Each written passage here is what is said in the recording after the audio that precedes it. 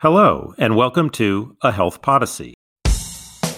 We see higher rates of preconception uninsurance in non-expansion states than we do in expansion states. I'm your host, Alan Weil. Stable insurance coverage for women before and during pregnancy, when they give birth and after, has demonstrated benefits for the health of the mother and for the baby. Yet, the patchwork of programs that provide coverage to women of reproductive age leaves gaps and leads to changes in coverage, which we call churn, and that has harmful effects. Medicaid coverage for pregnant women lasts 60 days postpartum. The expansion of Medicaid in the Affordable Care Act meant that women in some states that expanded Medicaid retained that Medicaid coverage for longer, simply due to their low income. So how big a step did the Affordable Care Act make towards stable coverage for pregnant women, and what remains to be done? That's the topic of today's episode of A Health Podyssey. My guest today is Emily Johnston, a senior research associate in the Health Policy Center at the Urban Institute. She and her colleagues published a paper in the April 2021 issue of Health Affairs analyzing patterns of insurance coverage and health outcomes for women covered by Medicaid during at least part of the period between preconception through a few months after giving birth. They find that the Medicaid expansion closed many, but not all, gaps in coverage. These are the findings we're going to explore in more detail. Dr. Johnston, welcome to the program. Thank you for having me. So the coverage landscape for pregnant women, preconception through birth, postpartum, is kind of a mess. So before we get into the findings, can you just sort of explain who's covered, when, for what? Just give us a sense of what that landscape looks like. Sure. And I'll start with the pre-Affordable Care Act landscape and then talk about how that law changed eligibility surrounding pregnancy. Historically, Medicaid coverage during pregnancy has been quite generous, much more so than for childless adults or even for parents. High eligibility during pregnancy was a policy response in the early 1990s to address high rates of infant mortality in the United States. And as a result, all states prior to the Affordable Care Act were required to cover pregnant people with incomes up to 138% of the federal poverty level. And most states covered those all the way up to 200% of poverty. Some go even further. For example, Iowa covers pregnant people all the way up to 380% of poverty. But as you mentioned, pregnancy-related coverage lasts for only 60 days after pregnancy ends.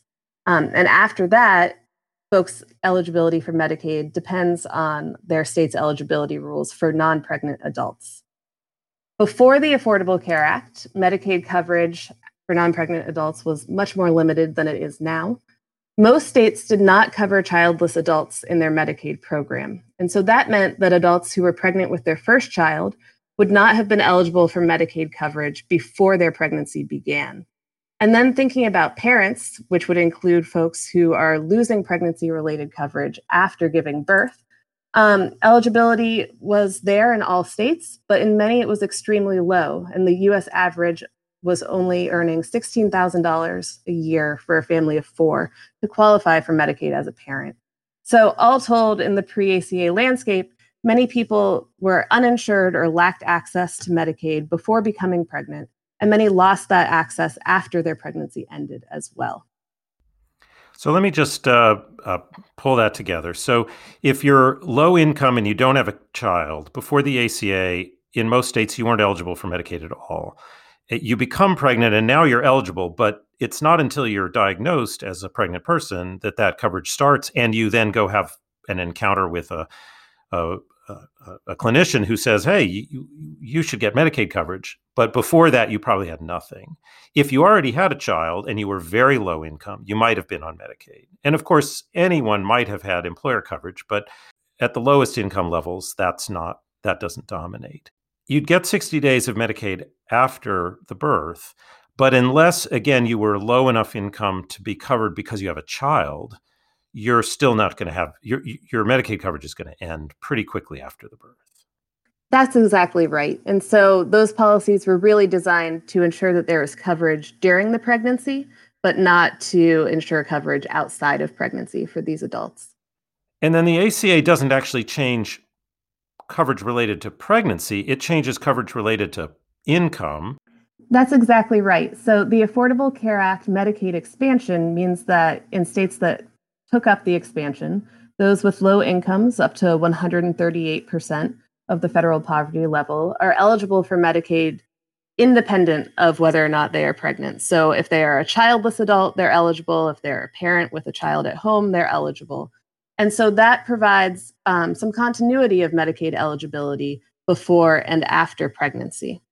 But as we know, not all states expanded Medicaid. And so for adults who become pregnant in states that did not expand, there isn't that continuity.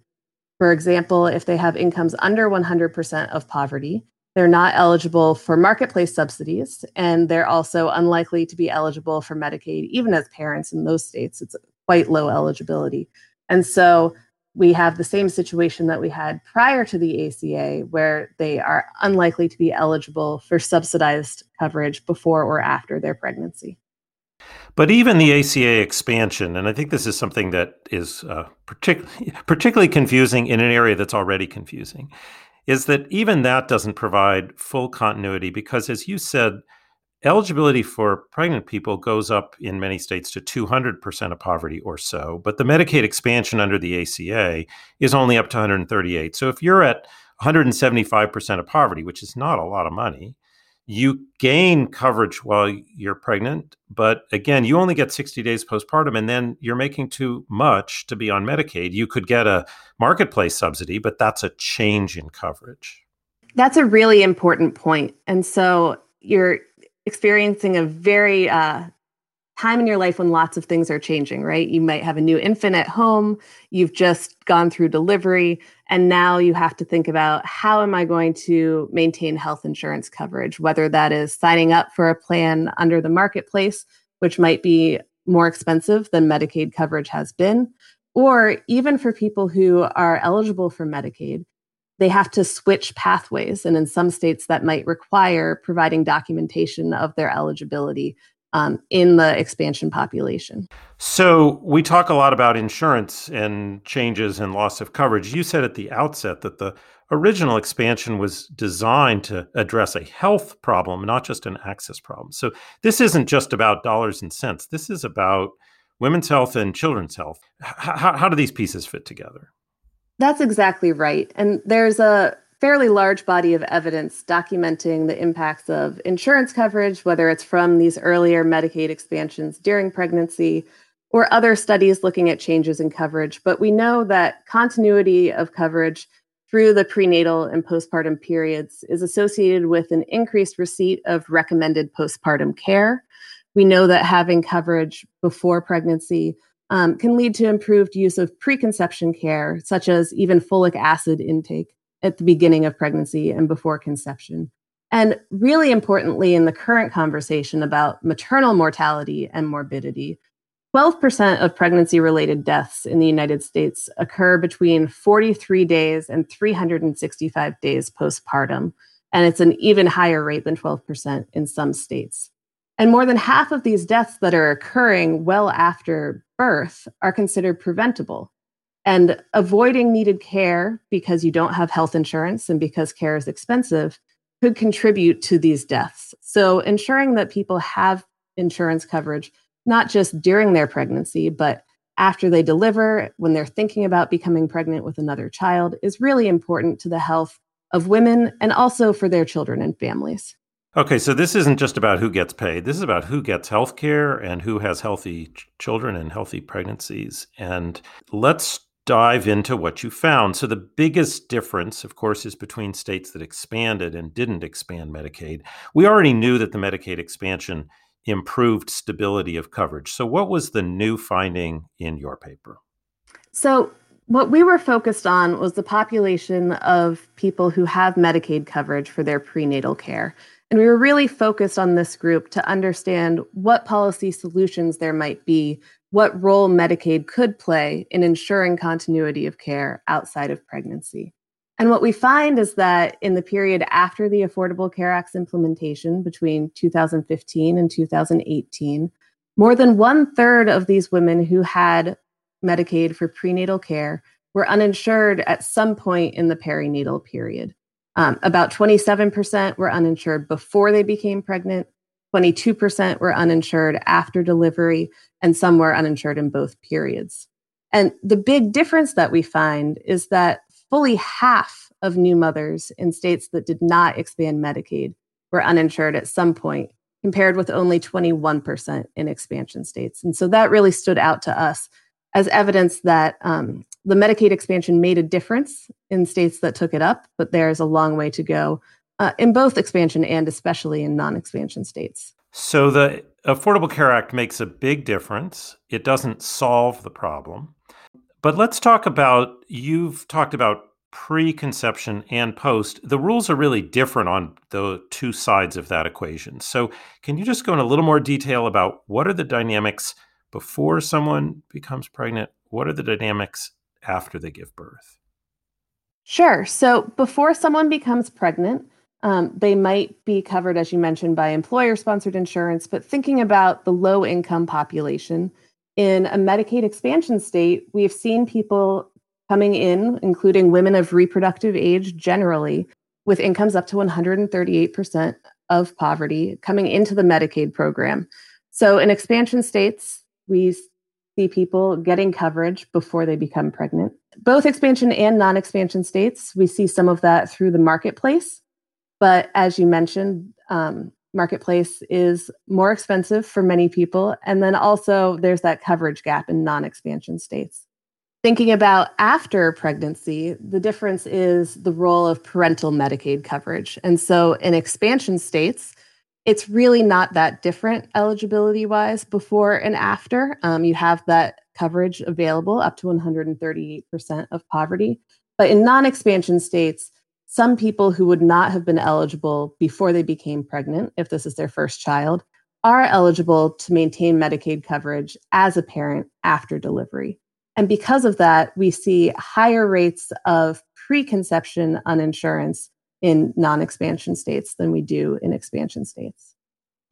Okay, we'll dig a little more deeply into these findings after we take a short break. Enjoying the show? Make sure to subscribe to Health Affairs Today to catch a daily roundup of news, analysis, and commentary. Topics range from federal and state health policies to the latest on health inequities. And it's free.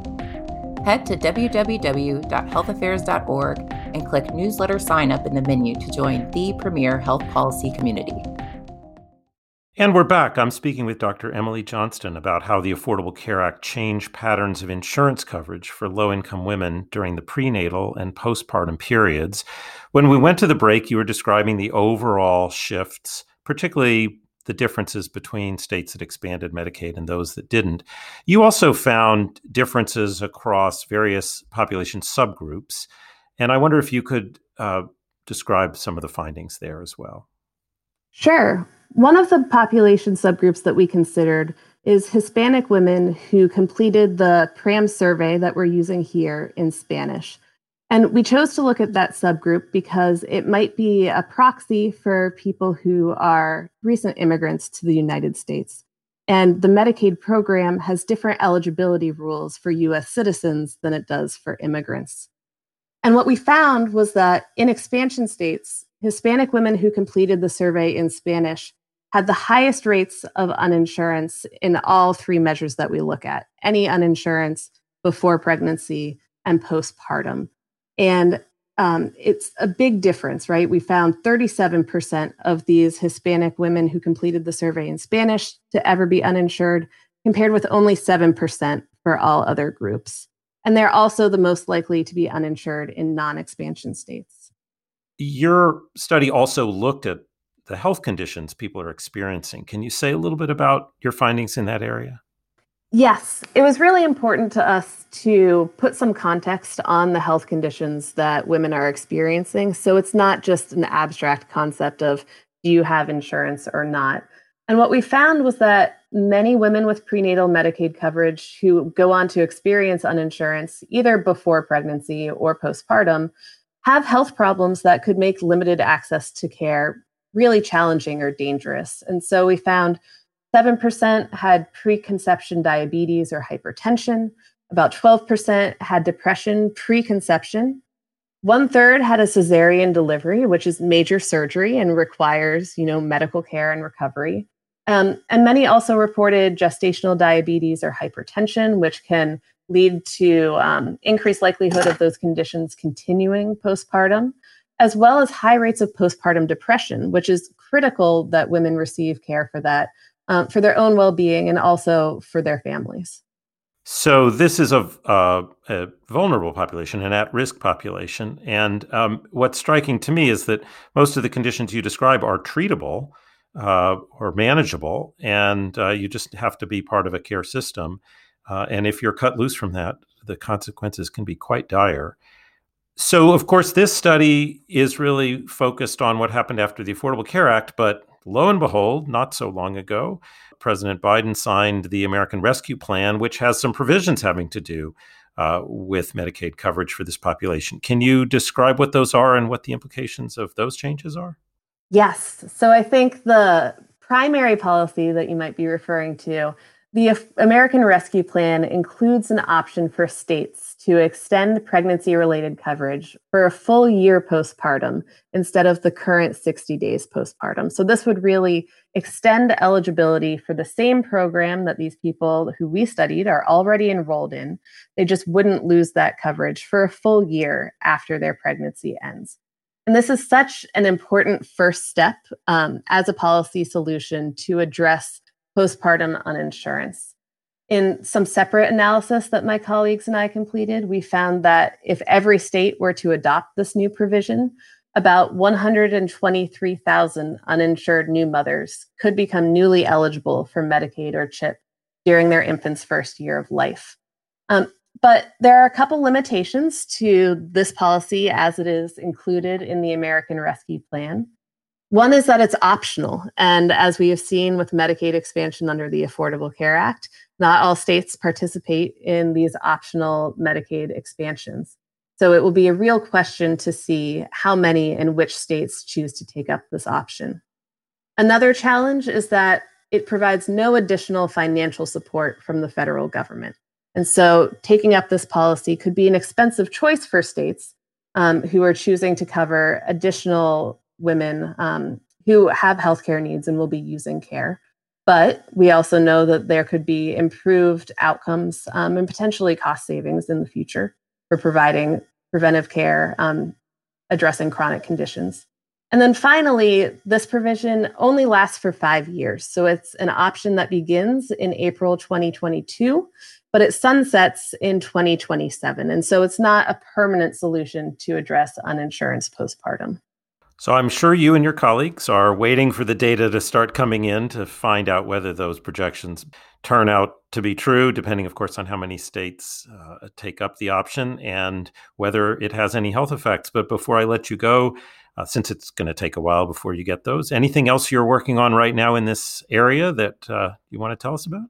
So my colleagues are doing some great and really important work looking at maternal health equity, particularly in the era of COVID. And so beyond thinking about coverage, which is what a lot of this work that we're talking about today focuses on, they're looking at the care delivery process, understanding how pregnant people received care, the role of telehealth, and how the delivery system has shifted during COVID to continue to provide high quality care for pregnant women and to understand where there are opportunities to improve health equity, particularly for Black Native women who experience such large health disparities. And so I think moving beyond the coverage piece to look at quality of care is a really important next step for improving the lives of this population. Well, I look forward to seeing the results of that work, and I appreciate the time and energy that went into the study we were able to publish in Health Affairs. Dr. Johnson, it's been great talking with you on A Health Podyssey. Thanks so much for having me. Thanks for listening. If you enjoyed today's episode, I hope you'll tell a friend about A Health Podyssey. Health Podyssey is produced by Health Affairs, the leading journal for health policy research. The team behind the show includes Patty Sweet, Jeff Byers, Julia Vivolo, Sarah Kolk, and Sue Ducat. Like the show? Subscribe to A Health Podyssey on Apple Podcast, Spotify, Stitcher, Google, or wherever you listen to your favorite podcasts. Thanks for listening, and have a great morning, day, or evening.